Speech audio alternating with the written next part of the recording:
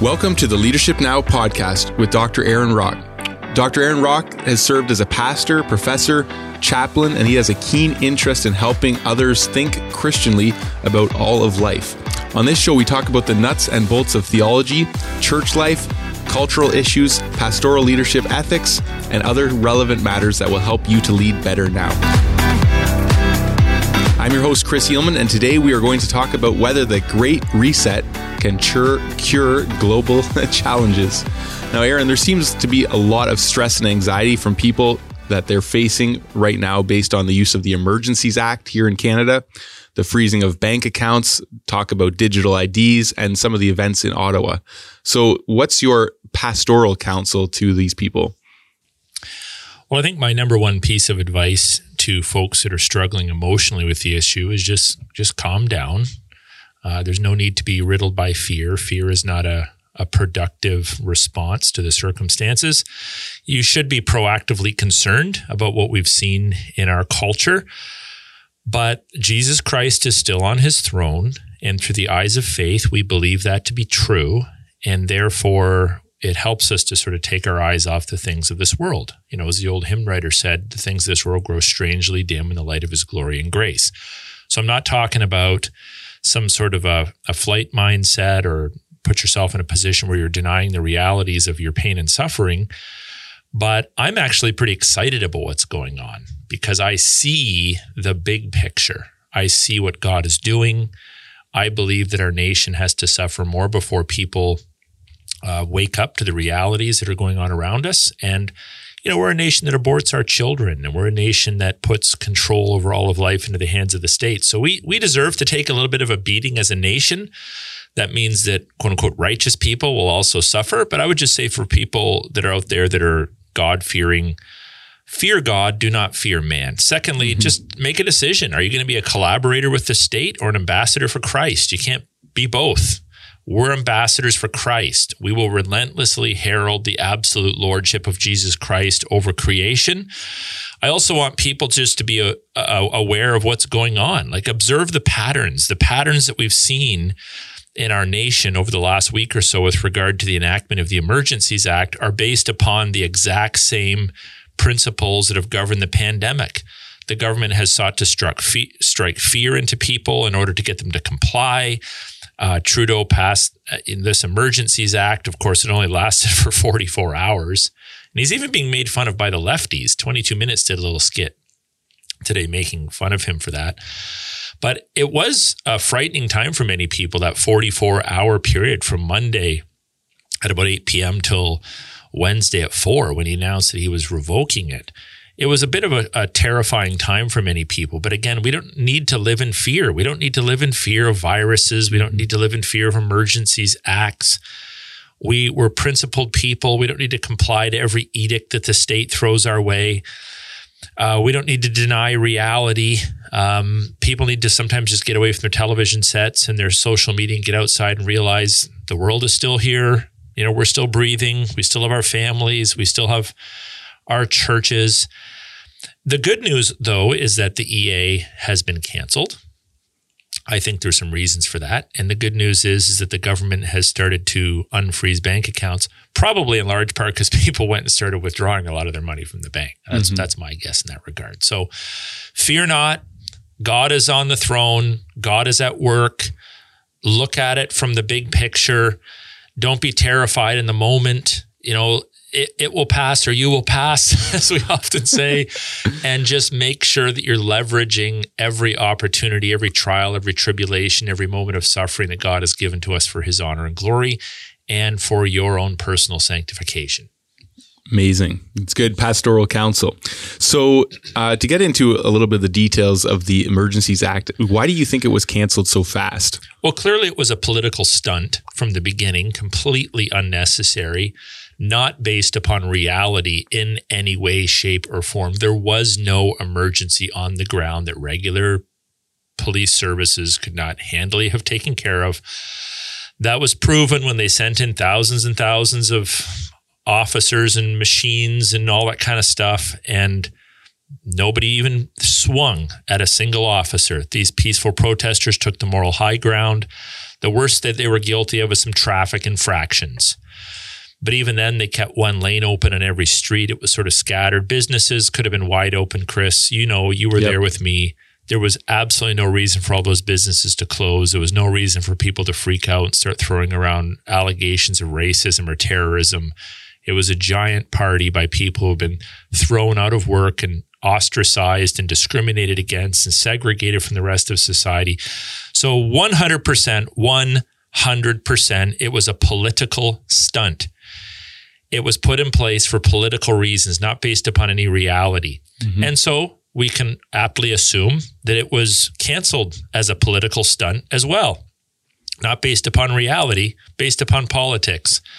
So behind the scenes, of course, we don't know what's going on in the mind of the prime minister and his cabinet. But I mean, they probably did some polls and found out that they weren't polling very well. They probably caught wind of Russia's imminent invasion of Ukraine, which happened today or maybe yesterday night, our time. And if Trudeau is going to speak out against tyranny like that, obviously it's a little difficult to do when you're essentially wielding martial law over a portion of a province. I think a big deal too is the Senate wasn't buying it. It was dragged on. I thought it was going to pass on Tuesday, but it dragged on in the Senate, which sort of ratifies these kinds of acts. Then we get into Wednesday. They still hadn't ratified it. There was a lot of questions being answered or asked that weren't being answered. But I do think Trudeau was testing the waters to see how much power he has. And the NDP, of course, were made to look like fools because they agreed to it. And I think in many respects, they just Trudeau sort of threw them under the bus because they doubt they were part of the process in revoking it. But one of my concerns long term is that now that Trudeau is sort of in with FinTrack, and I would say almost has it in his pocket, and Freeland, his deputy, said that they were going to try to hold on to some of the powers that the Act afforded them in terms of controlling funds that may be given to causes that politically they don't find helpful to their cause. I am concerned about that. But that's my thinking on it. Senate pushback, probably some polling, Russia's imminent invasion, testing the waters, and the fact that it just didn't politically seem to be well accepted by a cross-section of Canadians. Mm-hmm. Now, one of the questions that has been rattling around in my mind, I know we've talked about it a bit. We're having spent time on the ground in Ottawa. We know that what has happened in Ottawa was really spun by into something else by the Prime Minister, by the media. Yeah. And so what I struggle sometimes is why don't people see that deception or spin and the direction that this is all going in? Yeah, and the same thing happened in Windsor, which was a little different because more people freaked out about that because they were blocking the bridge. But my response to that is, okay, let's say if the government said 10% of the population can no longer buy groceries, you're not allowed in the grocery store. And this 10% of the people start to starve, so they show up at the grocery store and they say, okay, well, if we're not allowed in, you're not allowed in. And everyone's like, oh, I can't believe the 10% that they would rob us of the opportunity to enter the grocery store when, well, I know they don't have the opportunity to enter the grocery store, but we should have the right to enter the grocery store. Mm-hmm. This is why I was pretty disgusted with the way that the media and even some lawyers and church people framed up the Ambassador Bridge protest. That was a symbolic protest for people who are not allowed to cross that bridge. Mm-hmm. And it's wrong that they've been locked in their own country and disallowed from working. That was a symbolic protest. They cracked the whip on that one pretty quick because of the economic impact. But it's the majority not understanding the innate segregation and discrimination that they've levied against the minority. So with regard to the Ottawa thing and a lot of this stuff that's been taking place in culture, the tyranny and whatnot, I would say, first of all, Chris, that there are many, many people that are actually supportive of these movements, but I would call them silent cheerleaders. There's many, many people out there that agree with the protests, agree with the pushback. They want the mandates lifted. But what I would say to those that might be listening that are silent protesters is silence is actually part of the problem. We've seen this even in our own church where people may applaud my efforts or the efforts of some of our bold public speakers, they're like, yeah, way to go, guys. I'm glad you're at the protest. You're writing the letters. You're getting fined. You're getting ticketed. But they're just sitting in the comfort of their own home and complying, going along with everything.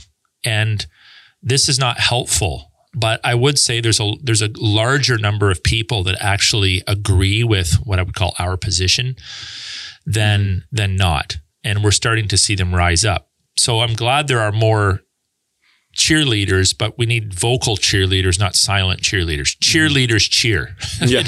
They don't stand on the sidelines and say nothing. So if you're going to be a cheerleader, you have to be vocal. Yep.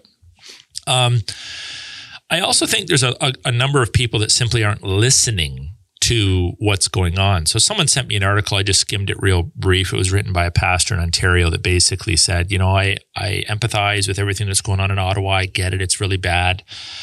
But I just want to kind of remind people that, trying to get your freedoms back isn't really a Christian thing. It's not really, important. It's almost like kind of selfish. It's kind of selfish to want your freedoms back. And when I read stuff like that, I'm thinking, you're clearly not listening to our arguments or the arguments of, the folks that are sort of on the front lines fighting these battles. None of us are arguing that we should get our freedoms back for hedonistic purposes. Of course, there's unbelievers that just want their freedom back because they want to go on vacations. Mm-hmm. But it needs to be understood. We're not fighting for freedom so that we can just kind of get on with our lives. We're fighting for freedom because these freedoms that we're fighting for are actually ordained by and authorized by and granted to us by God, period. The freedom to work, the freedom to worship, the freedom to speak your mind. These are things that we have the innate inherited rights to be able to do. Mm-hmm. And we're opposed to any state that effectually takes on the role of God by saying they have the right to give and take these things. This is the problem with our charter. If it's demonstrably justified, we can suspend your charter rights. Well, the Bill of Rights was better because it didn't allow for that. The U.S. Constitution, as I understand it, doesn't allow for that. Innate rights are innate rights. Mm-hmm. The right to life, it's innate. The right to worship, it's innate. Those aren't rights granted by the state. So we're fighting against these statist attempts to suspend things that they have no authority under God to suspend. Yeah. One tack on thought there. Do you think it matters that a lot of Christians maybe think of sin only in terms of sins of like commission? It's active sins, and they're not realizing, okay, if the state restricts your freedoms, you now become guilty of sins of omission, where you're not doing the good that you know you should do. So in other words, working. Yeah, I think that's a worthy thought. It's probably part of the equation that we need to be thinking through. So what the state doesn't, I don't want to say grant, because the state doesn't grant these things, but for the sake of our conversation, what the state doesn't grant to us, i.e., or support, i.e., fundamental freedoms, what the world would typically call human rights, but they're not all necessarily. We have to be careful with that term too, because it can be secularized. But these innate foundational rights. Let's just take, for example, the obligation, the right to worship our God. Mm-hmm. Why would any Christian feel comfortable with the state telling us when we can and cannot worship? Mm-hmm. And especially when you've seen all the hypocrisy. Yeah. Even if you're a pragmatist. If you've seen, on principle, I would defend the right of the church to gather to worship, even if all of us were in the process of dying of whatever, leprosy or something. Yep. Well, maybe not, because that's a contagious disease and we do believe in quarantine laws for that. But I would defend the rights of the Christian people to continue to meet for worship, even if the circumstances around them are very dire. Mm-hmm. And it's very unwise to ever permit the state to have that kind of authority. Mm-hmm. The other thing that some people are talking about is, you're disturbing, this article also mentioned disturbing Ottawa residents. I'm just like, please stop. You're embarrassing yourself. You clearly haven't been down there. You don't actually know what the messaging is. You don't understand the circumstances. You don't even understand clearly what Ottawa is. It's our city. Okay? It's our city. If you choose as a resident to live in the downtown core of the capital of Canada, within 2 blocks of the front lawn of Parliament that belongs to the entire country, and people are protesting there and you're ticked off by the noise, move out further into the suburbs. So this is an absurd argument. These people have been forced out of the social structures of society. And we have pastors saying, well, you should be more sensitive to the noise violations. Like, it really is quite disturbing. I would say a third thing, Chris, is that people have a punctiliar rather than a linear view of history. And what I mean by that is people are just living in the moment. Yep. They're not thinking about the past. They're not thinking about the future much. All that matters is now. Many folks don't seem to have any understanding of history and the fact that the precedents that are being set today will be used against people or for people in the future. The precedents of the past are being used against us or in our favor today. They don't seem to have an understanding of human nature. I mean, think about this. You literally have people who on Remembrance Day in November in our country use the term lest we forget. But then they've clearly forgotten. They don't understand history. They don't understand. They have a punctiliar view. It's just all about today. My joys, my opportunities right now. These truckers are kind of irritating. You know, they're honking the horn late into the night, even though they would end by 8 or 9. They're honking the horns. They're clogging up our streets and on and on and on. They don't think about the big picture. These are people that are fighting without guns for the same freedoms that people actually laid down their lives for in World War II and in World War I and in other global conflicts. The next thought that comes to my mind is probably going to be a little bit offensive, but I think that we're dealing with a stupidity issue. In Romans 1, when God lists out the depravity of mankind, the sins that people tend to fall into when they deny the true and living God, talks about futile thinking. Sin actually erodes the mind. A godless worldview actually erodes the mind. You actually become less intelligent. You actually have a stunted capacity to make connections. You actually have a stunted capacity to perceive reality. And this is why you have spin, you have misrepresentation. You know, it's interesting that, you know, we live in a point in time when you can have people literally on the streets with their cameras on live, let's say Facebook Live, showing the barbecues, showing the bouncy castles, showing the peaceful protesters. Literally, you get hundreds and hundreds of these all over social media. And when the news guy comes on and he says, "Oh, they're terrorists," they, you know, there's mass deaths resulting from the coronavirus, et cetera.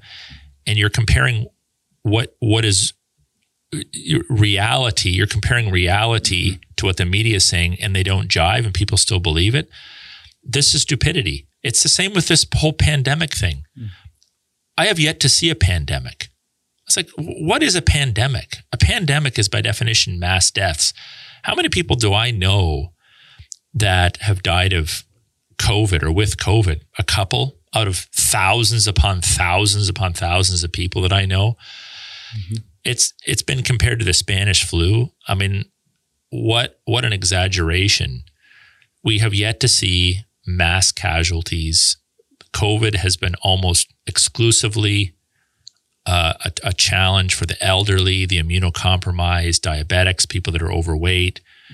Very, very, very few people, if any, who are healthy have died of COVID.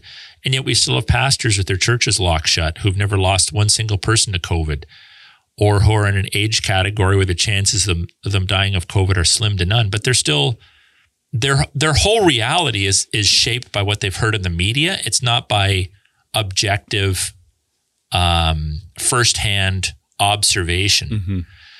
It's actually bearing false witness in many respects. It's lies. It's lies about reality. I also think there's a spiritual delusion that's taking place. When godless people harden their heart, God also doubly hardens their heart. We see that in Pharaoh, the episodes of Moses dialoguing with Pharaoh, where if you go back and forth in Exodus, it's like Pharaoh hardened his heart. God hardened Pharaoh's heart. Pharaoh hardened his heart. God hardened Pharaoh's heart. In 2 Thessalonians 2, verses 11 to 12, it talks about the man of lawlessness. And there's debate about whether that's a futuristic antichrist or not. But it says, therefore, God sends them a strong delusion so that they may believe what is false, in order that all may be condemned who did not believe the truth, but had pleasure in unrighteousness. When a nation has pleasure in unrighteousness and denies the truth, fundamentally of God, of Christ, of the Word of God, of His plan, of His purposes, of His promises, we become delusional thinkers. And frankly, Canada as a whole is a stupid, stupid, stupid nation, as are all nations that are godless. Here's the thing, we think we're so smart because we wear our suits and we have our degrees and we have our crisp, clean little offices and we have all our media and all our graphics to go along with it, and we have mass communication and we have all these institutions that we've built, and we think, well, we're not like those, dummies from the past, from the medieval era, in castles, wringing their hands, trying to figure out how to subject their people to tyranny. We would never do that. We're not like those guys chewing on the back leg of a lamb that's been roasted over a fire, with grease on our beards and scruffy clothing. We're a sophisticated culture. We're an enlightened culture. No, we're a stupid culture. We're a stupid culture. And when we reject the things of God, our capacity to comprehend reality is stunted. Our capacity to comprehend reality is stunted. We see things through a sinful lens, and it's polluted with all these isms, right? Hedonism and materialism and idolatry and so forth. So the conspiracies that people often peddle in culture are often, some of them are right, some of them are wrong, but people like trying to figure out like what's actually going on behind the scenes. Are there these backyard deals taking place where people are trying to ruin the world? Well, some of that's taking place, but not all of it. But fundamentally, this is a spiritual battle. And when Christ is removed from His throne in people's minds, and in the collective mind of a nation like Canada, you expect this kind of stuff. This is why, and I know people might not like this, but this is why I was kind of hoping that the Emergencies Act would pass and stick, because it's clearly not evident to many people how tyrannical a nation can be when they reject God. And I think we need more tyranny. I hate to say it because I don't want it. Humanly, I don't want it. But I think we need more tyranny. We need more, the mask needs to be ripped off. We need more exposure to evil before people, especially people in the church, will wake up and say, uh-oh, this is wrong. So those are some thoughts that come to my mind as to why people continue to deny, put spin on it and just don't seem to be willing to acknowledge that something very bad is happening in the Western world. Well, I want to chat a little bit about that comment you made earlier about people misunderstanding freedom. And so maybe you can just chat again briefly and explain why we fight for freedom, why we are we selfish for doing so, etc. Christian people have historically had a big problem with the kind of freedom that the godless speak of, because normally in Canadian culture, like prior to the last 2 years, we would hear people talking a lot about freedom. I want freedom. I want liberty. To do what? To sleep with whomever I want, to abort my children at will, to say what I want, blaspheme, to kind of just live my life however I want. We're like, no, we don't quite buy into that. We want freedom, though. I mean, the Bible speaks of freedom on disputable issues, freedom of conscience, Romans 14, the whole meat offered unto idols debate in 1 Corinthians. There's this whole theology of freedom that is discussed in the New Testament we do have certain freedoms, but the freedoms that we fight for are they're always constrained within the boundaries. Picture a field. You can run anywhere you want in the field, but there's a big wall around it. God's built that wall, and that represents the moral laws of God, the statutory laws of God that hem in human behavior. You have a lot of freedom to make decisions and choices as a believer, but there's a limit to it. And when you cross those lines, there's consequences. You dishonor God, and you're guilty of sin. So again, we're not talking about freedom just for selfish reasons or for selfish reasons, period. We're talking about freedom under God. So when we fight, for example, for freedom of movement or freedom to be able to go to work and work 6 days and rest in the seventh, it's because God's told us to do that. Mm-hmm. When we fight for freedom to worship, it's because God's told us to do that. And we also fight, we don't necessarily even fight believing or assuming that we're going to win it in our lifetime. We fight for future generations. That's key, yeah. So that's not selfish at all. We're fighting for future generations. So that is critical. The world wants unrestrained freedom. We want freedom under God. This is why the world opposes the freedom that we're fighting for, because they want freedom that's been affirmed by the state, because the state ultimately affords them the right to be materialistic, hedonistic, atheistic, godless in their choices. We're fighting for freedom under God. So this really is increasingly, even in culture, being seen as a religious battle. This is why you have various groups targeting men like me as religious right-wing extremists. Well, if fighting for fundamental freedoms makes me a religious right-wing extremist, then I'll happily wear that title. If it makes me a national, first of all, I am a nationalist. I'm a Christian and I'm a nationalist, meaning I'm not a non-Christian and I'm not a globalist. Mm-hmm. I'm not a I don't believe in neo-Babelism, as I would call it, the Tower of Babel, this notion that if we can all kind of get together, that's the future. No, I believe that God has created boundaries for nations as an accommodation to human sinfulness. And we actually do better separated by boundaries. I mean, we want to be aware of the global world within which we live, global community, as we'd call it. But I am a nationalist in that I believe there should be boundaries to nations. Those nations should be defensible. And I'm not saying that from a modern political perspective. I'm saying it because when humanity tried to build the Tower of Babel and all come together and collectively usurp the authority of God, nothing good came from that. So God divided up as an accommodation to evil. It's not going to be like this in the eternal kingdom. Right. There's not going to be boundaries there. But as an accommodation to human sinfulness, he put boundaries in place over the tribes and nations and the language groups of the earth. Mm-hmm. I think just to add one thought, I know you've talked about being an incrementalist, and that really helps with this idea of freedom as well, because some people will think they're like an all or nothing approach. Right. So they're like, we can't win this battle, so why even put up a resistance? Oh, right? We'll win it. There's no question about it. We'll win it. And first of all, we'll win it in the eternal kingdom. Mm-hmm. If Christ comes back soon, and we don't necessarily need to win it in our lifetime, and we don't necessarily even need to win it this side of heaven, but we'll win it. But if you have a longer view of history, I'm so convinced that what's taking place in our world is not sustainable. Mm-hmm. It's not functional. That even if it takes root deeply for 100 or 200 or 500 years, it eventually will fizzle out, because anything outside of God's laws and God's word and God's principles are unworkable. They don't work, right? Like fornication doesn't work. Mm-hmm. The redefining marriage doesn't work. Redefining nation states doesn't work. Globalism doesn't work. Anything outside of the boundaries of God's word, God's principles, God's patterns, God's laws never works.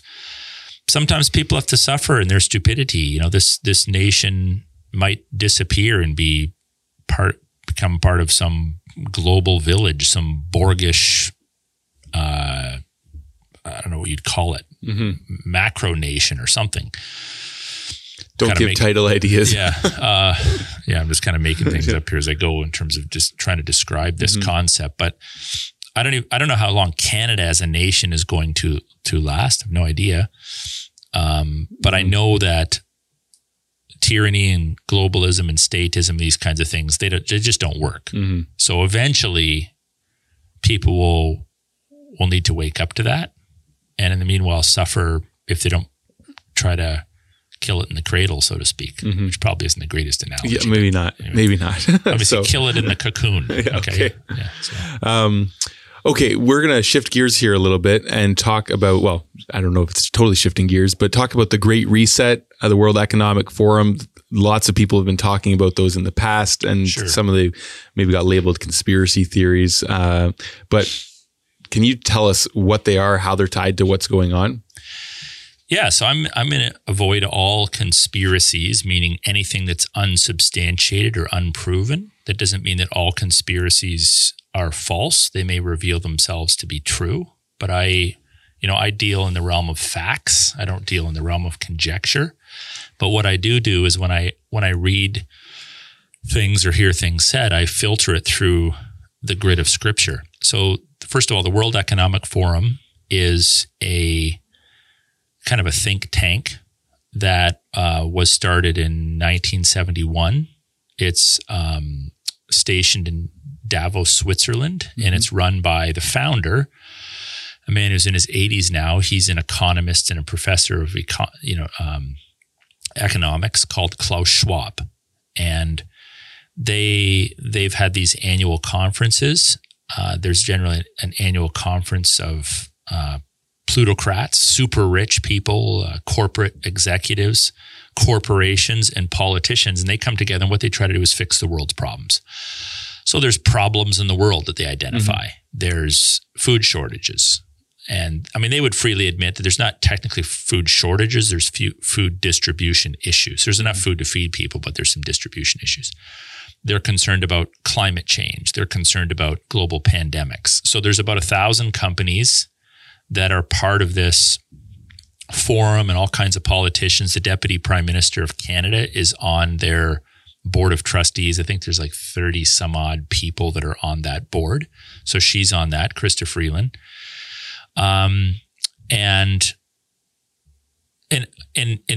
Normally how we think about governance is that you have democratically elected governments that are elected every, let's say, 4 years or 3 years or 5 years, depending on the jurisdiction. These elected governments, they oversee and put boundaries on big tech, big pharma, the big corporations, and the citizenry, including the corporations in a culture, are subservient to a democratically elected government, right? So that's normally how we think about it. But Schwab promotes what he calls stakeholder capitalism. So normally, corporations function under a model called shareholder capitalism. So a shareholder, like the investors, the people that own the companies, the corporation is tasked with making money for the shareholders, for the individual investors in a corporation. But what Schwab believes is that most of the world's problems are a result of that big corporations, the bottom line for them is money. This is called shareholder capitalism. The bottom line is money. So they don't see the big picture. They're just concerned about money. So they don't care about climate change. They're just concerned about money. So they don't care about pandemics. They're just concerned about money. So they don't care about food shortages. So his big thing is that we need to shift gears. Instead of thinking of corporations as serving the shareholders, they need to serve the stakeholders.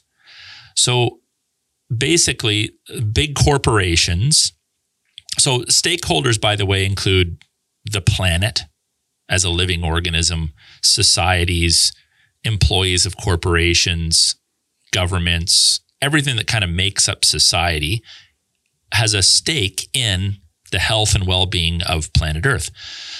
So instead of a quote-unquote selfish approach where corporations focus on making money for shareholders, we need to shift, he says, into a new paradigm of stakeholder capitalism.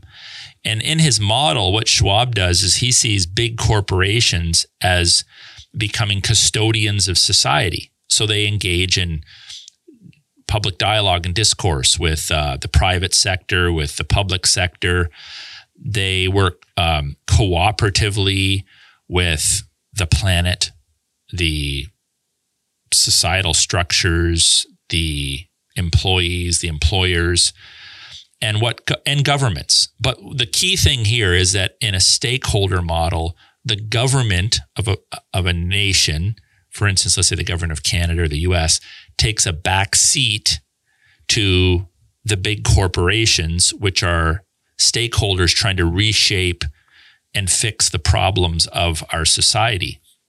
So corporations sort of commit themselves in this way of thinking to becoming less interested in profit and more interested in blessing the world, right? Yep. And the question right there is, do you actually believe they're going to do that? Yeah, exactly. So it assumes, by the way, it assumes benevolence. It assumes that corporations and people are actually motivated to steward the planet, to act morally, to act benevolently.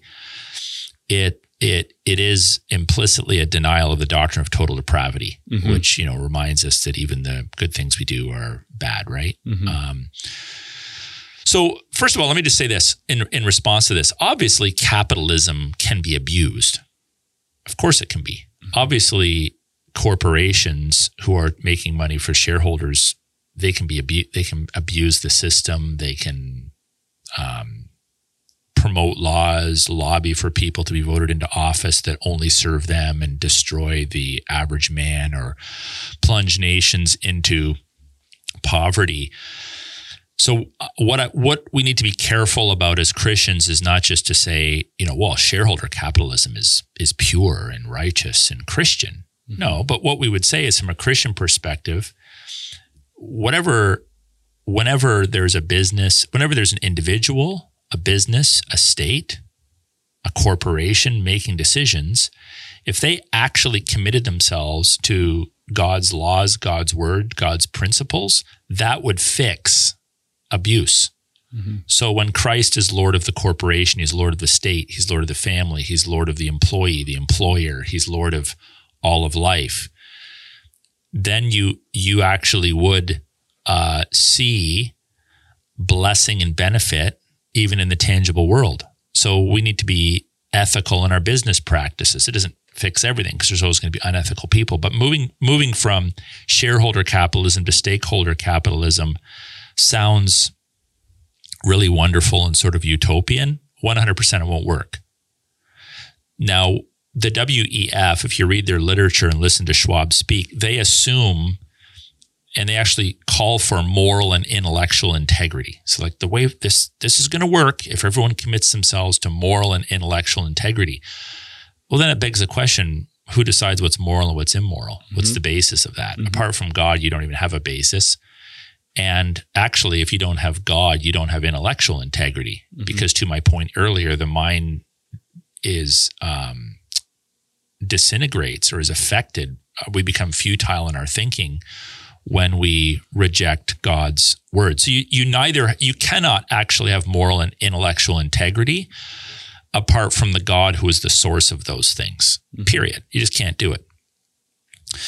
So the stakeholder theory also proposes that organizations should be accountable to society. And right there, we have a major red flag because people should always be accountable to God. God is our ultimate accountability, not society. Otherwise, you just have a pooling of ignorance, a pooling of sinfulness, a pooling of heart issues, a pooling of corrupt motives, a pooling of ignorance because we have inadequate information apart from God.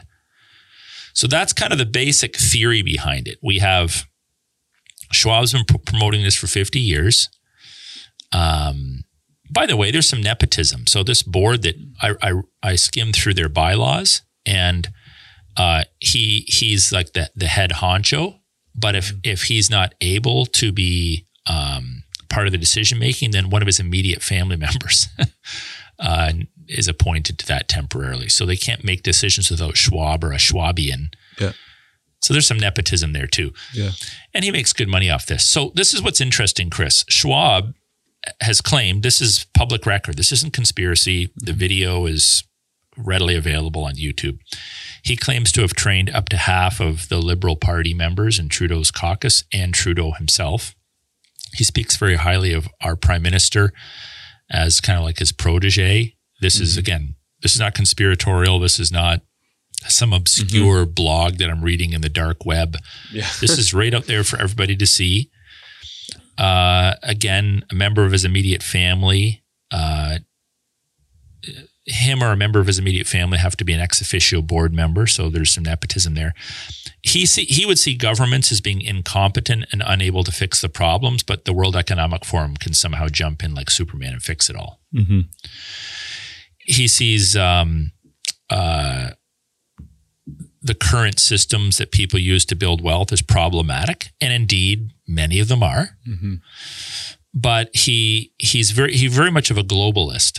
I would call this neo-Babelism, not Babylonianism, but it's a newfangled, newly minted, spruced up, shinier version of the Tower of Babel, where in his mind, if nationalism's kind of a bad thing, so individual states don't seem to be able to get their act together. They're all working against each other and for their own interests. So the solution is to create this utopian, this neo-pagan utopian state, which assumes a measure of goodwill among all the participants that are all going to work together to fix climate emergencies, to fix food shortages, to fix economic issues, to fix the inequitable distribution of wealth. And it really is a neo-utopian dream. There's no God at the helm. Mm-hmm. It's just people who are corrupt, just people who are corrupt. Even well-intentioned people are corrupt. So he's a globalist, or what's called a transnationalist. He would ultimately oppose, borders and fences and nationalistic sentiment. He would not necessarily literally oppose them being drawn on a map, but oppose them as being kind of contrary to this globalistic utopian dream that he has to reconfigure the economy using influential corporations to move from a shareholder capitalist mindset to a stakeholder capitalist mindset, and to put democratically elected governments in the backseat of the car, not to necessarily get rid of them, but to put them in the backseat of the car so they're not really determining the direction of a nation. Mm-hmm. Okay, so you've used the word like shareholder and stakeholder capitalism, and that just springs to my mind because I feel a lot of people that are very worried about communism taking over Canada. So just for our listeners who might not be able to differentiate all these terms, what would be, in your mind, the difference between a stakeholder capitalism and communism that people are worried about? And is that a real worry? Well, there's overlap. I mean, people just use the word communism because they see in the globalistic agenda some vestiges of communism. Communism was a little bit more simple in many respects. Basically, it's everybody's equal, everybody shares property, everybody shares wealth. Everybody is just, you take all hierarchies and you flatten them out. So everybody's even Steven on every level.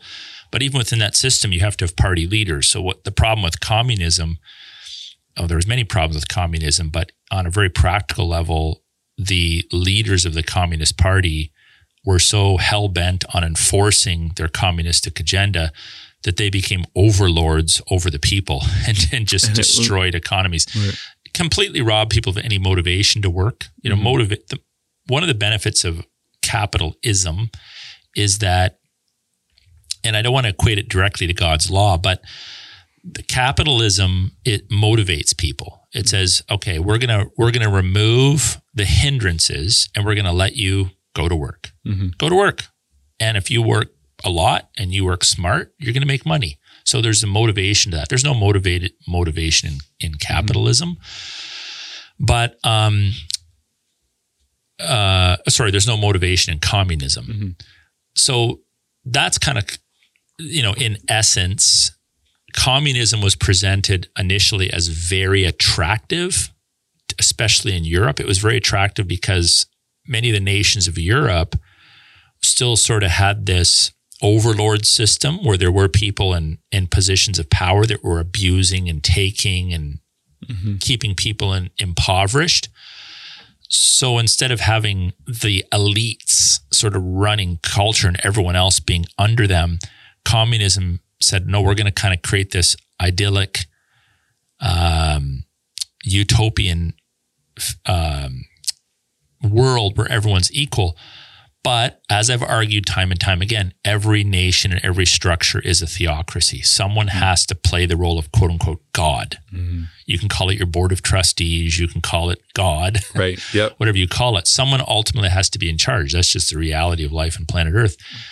And this globalistic mindset, this great World Economic Forum mindset, if they said, look, we want to fix the problems of our world, and all of it is going to presuppose that Jesus Christ is King of Kings and Lord of Lords, and any decisions that we make, any structural decisions or ethical decisions that we make must be subservient to Christ and his rightful rule, that would be wonderful. Mm-hmm.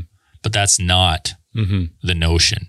Again, it's the same fundamental flaw as communism in that it assumes people are good. We can sort of bring heaven to earth by our own efforts. The Lord's Prayer, we talked about the kingdom of God. May your kingdom come, may your will be done on earth. This is may our kingdom be acknowledged, may our will be done on earth. And if we can do it collectively, we're going to have a better world. That won't work. Mm-hmm. Yeah. Okay. I know we're going to get to some practical application in a moment, but first, can you outline what's the Great Reset? So the Great Reset is just basically an initiative. Fundamentally, it's an initiative of the World Economic Forum. It's an initiative that, Prince Charles has endorsed, for example. And again, it's the initiative. It's taking sort of the theory of the World Economic Forum and putting it into practice. So you'll hear leaders of Western nations talking about, we need to reset things or we need to build back better. It's that same thing. It's an initiative. Basically, they want global cooperation to address climate change and pandemics and whatnot, and essentially replace nationhood and nationally elected democracies with sort of a corporate global democracy that makes decisions for you. So it gives big tech, big pharma, big corps the control. This is where the conspiracies sort of sneak in because big pharma is part of that, right? So if you look at the World Economic Forum, you're going to see in those 1,000 companies that are part of that, Coca-Cola, Pfizer, Shell, Facebook, Amazon, the Royal Bank, you're going to see all these influential businesses as partners. The Bill Gates Foundation is part of that. So it is kind of like a new world order where individual ownership is hypothetically threatened, and the corporate takeover of democratic governments take place with, but again, the elitists still remain at the top.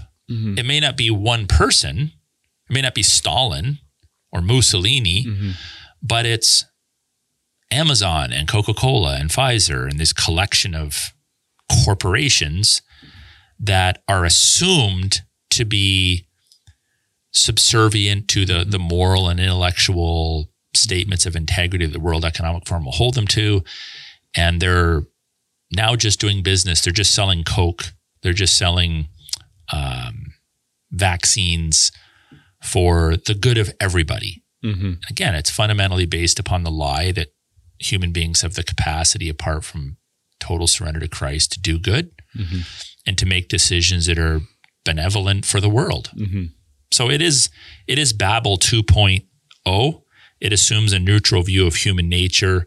It puts power in the hands of big corp, and it reduces or minimizes the role of democratically elected governments.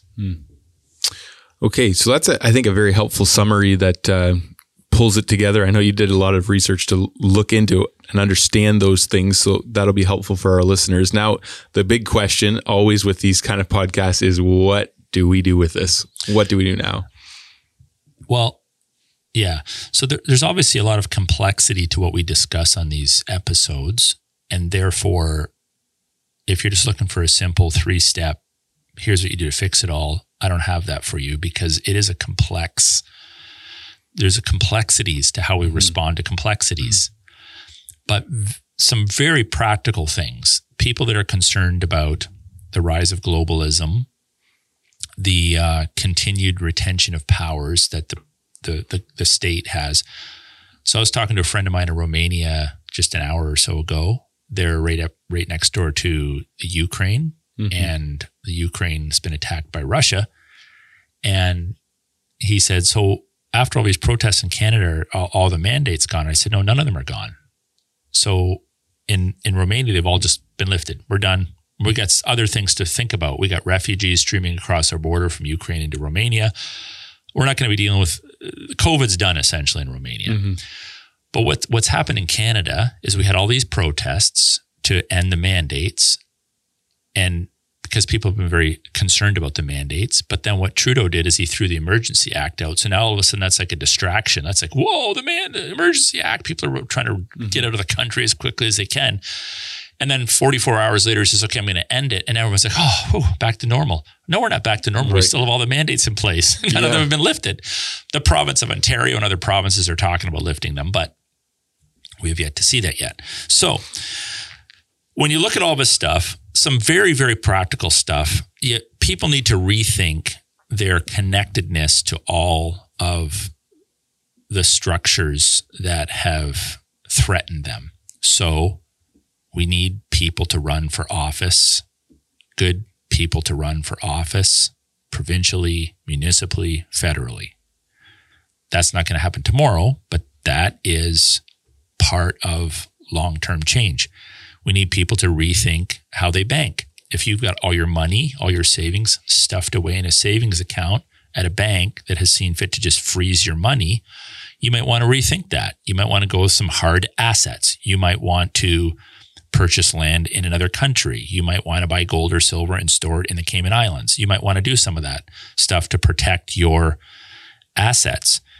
I think increasingly Christians are realizing that we need to rethink employment. We almost need to create within this, if we're shooed out of the macro economy, we need to create microeconomies, meaning that if there's one business that's interconnected with 10 other businesses, maybe we need to create 10 new businesses that are all interconnected to one another and support each other and function under the lordship of Christ and with similar values. So who do you purchase? Let's just say you have a business that manufactures something. Well, who do you get your shipping materials from? Where do you find your potential employees? Who do you ship your product to? Who do you use for your banking? I don't know the laws behind this, but it might be good for some righteous people to look into the formation of new banks or new banking systems to start being more entrepreneurial. People need to think about their geography. I said it before, I'll say it again. If you're living in an area where you're the only person that gets this stuff and there's no church nearby and your neighbors don't seem to get it, well, not everybody can run to another country, right? So it might be good for you to move, be proactive and move to an area where there's a stronger Christian presence, a stronger resistance movement. People, obviously, a lot of people are looking to the States as a place to go to. There is some dialogue going on with some U.S. senators. I understand that. I still have a little bit of a check in my spirit. The U.S. is without question a little freer, and there's more liberties there. But the reality is very few people can actually cross the border unless they have some sort of professional recognition. But I guess as I look at the big picture, I'm like, okay, so you're going to flee from a nation that kills its children to a nation that kills its children. Well, how long is it going to be before the judgment of God is poured out upon that nation to the degree that it's poured out on this nation, right? These are things for us to consider. making sure we're supporting churches that are robustly upholding the absolute lordship of Christ over creation and culture without excuse, right? Without excuse. And then, and by the way, there's a lot of discussions in these kind of movements about your eschatological system. So we're like, oh, the postmillennialists, they have this optimistic view. The premillennialists, they have this pessimistic view. A lot of people think I'm a postmillennialist. I'm not a postmillennialist. I'm a premillennialist. It's the first time I've ever said it on this show, because what I don't want to do is I don't want to divide people. But I actually have more of a pessimistic view of how this is going to end. But on principle, I still fight like a postmillennialist fights. I fight for the absolute lordship of Christ over creation and culture. And I think that while your eschatological viewpoint affects how you process some of this stuff, on principle, it really shouldn't. Is Christ your Lord or isn't he? Whether you're post or pre, if you believe that Jesus Christ is King of Kings and Lord of Lords, if you've actually read Colossians 1 and you believe that to be true, and you also believe that he's a benevolent God and he's a benevolent King, why wouldn't you promote his lordship over all things in the here and now? What are you doing praying the Lord's Prayer if you don't actually want kingdom values and principles to be manifested in a greater way in this world? I'll also say to those that have, whether you have a pessimistic or an optimistic view of the future, history goes in cycles. And sometimes we focus too much upon what are the final events before the end of all things. Like, what's the last lap going to look like? And, am I going to do a face plant in the last lap, or am I going to, break through the band? I don't know what they call that in running, but break through the band in the last lap. Like, is it going to end in victory in this world or in defeat in this world? We know there's going to be victory ultimately. Well, okay, you can think about that, but what if we find out there's 10 more laps to go? Yeah. There's 10 centuries ahead of us. There's 10 decades ahead of us. There's 10 years ahead of us. People are all worried about the last lap. What about the here and now? We could see 10 more cycles of victory before Jesus Christ returns. Let's not be so foolish as to assume that Jesus is coming back in our lifetimes. We should be prepared for that, but we ultimately don't know. So we're going to press for revival in a nation until the end of the end of the end, of all things. And we work together on this. We're not schismatic. We work together with people of different eschatological persuasions who, over and above their eschatological timeline, affirm the absolute lordship and supremacy of Jesus Christ over creation and culture, period. Okay? So that's really, really important. So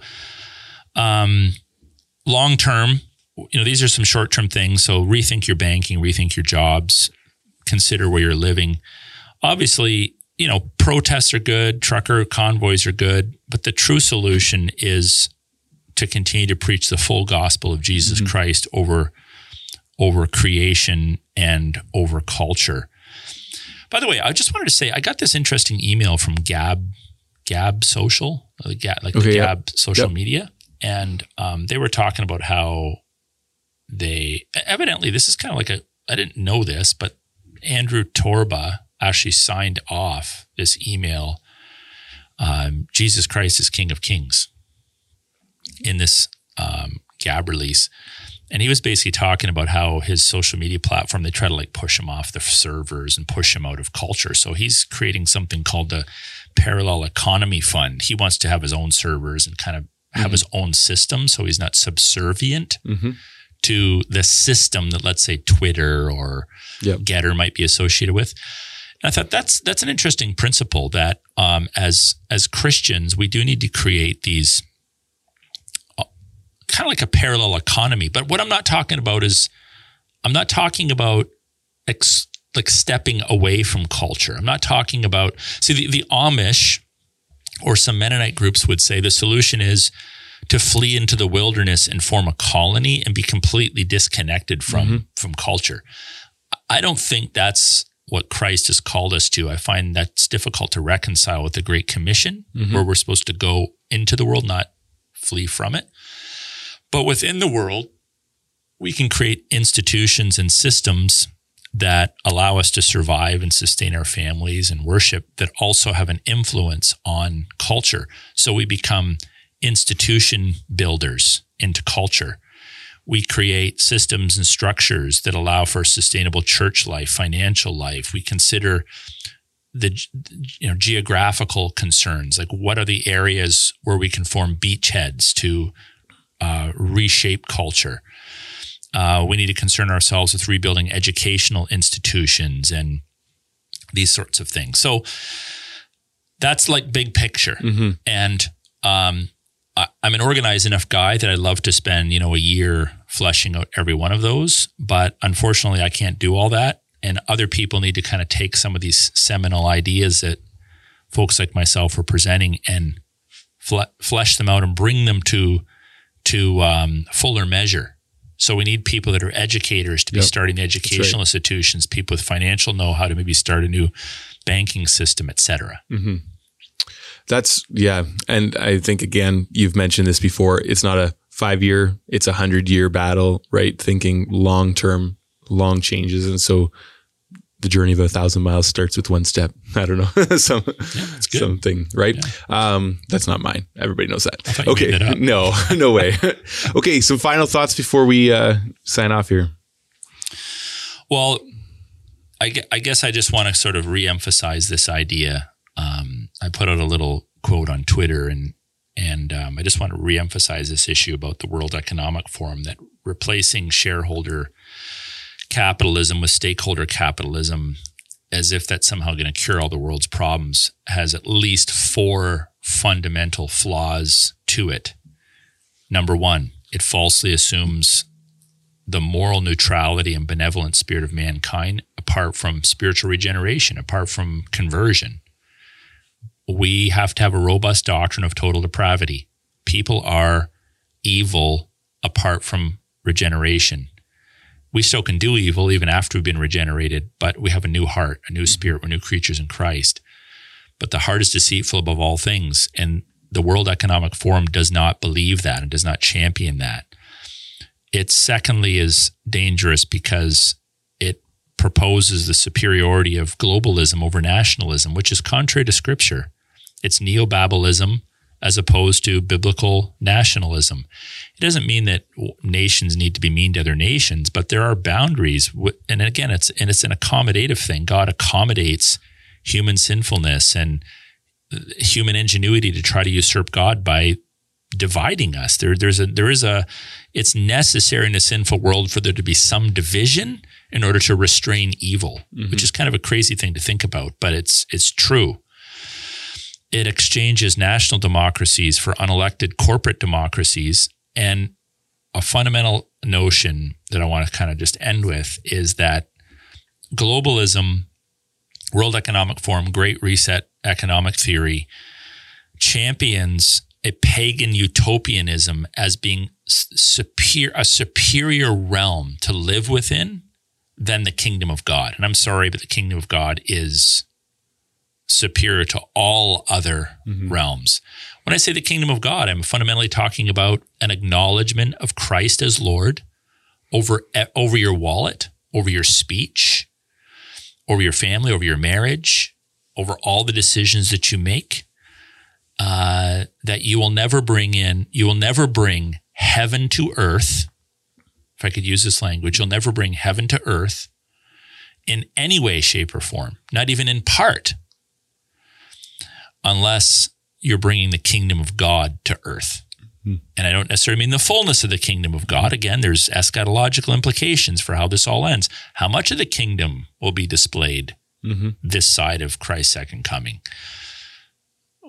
Great conversations to have, but it's not, I don't think it's actually fundamental to the issue. The issue is, as principled people, we want to see the lordship of Christ acknowledged over all of creation.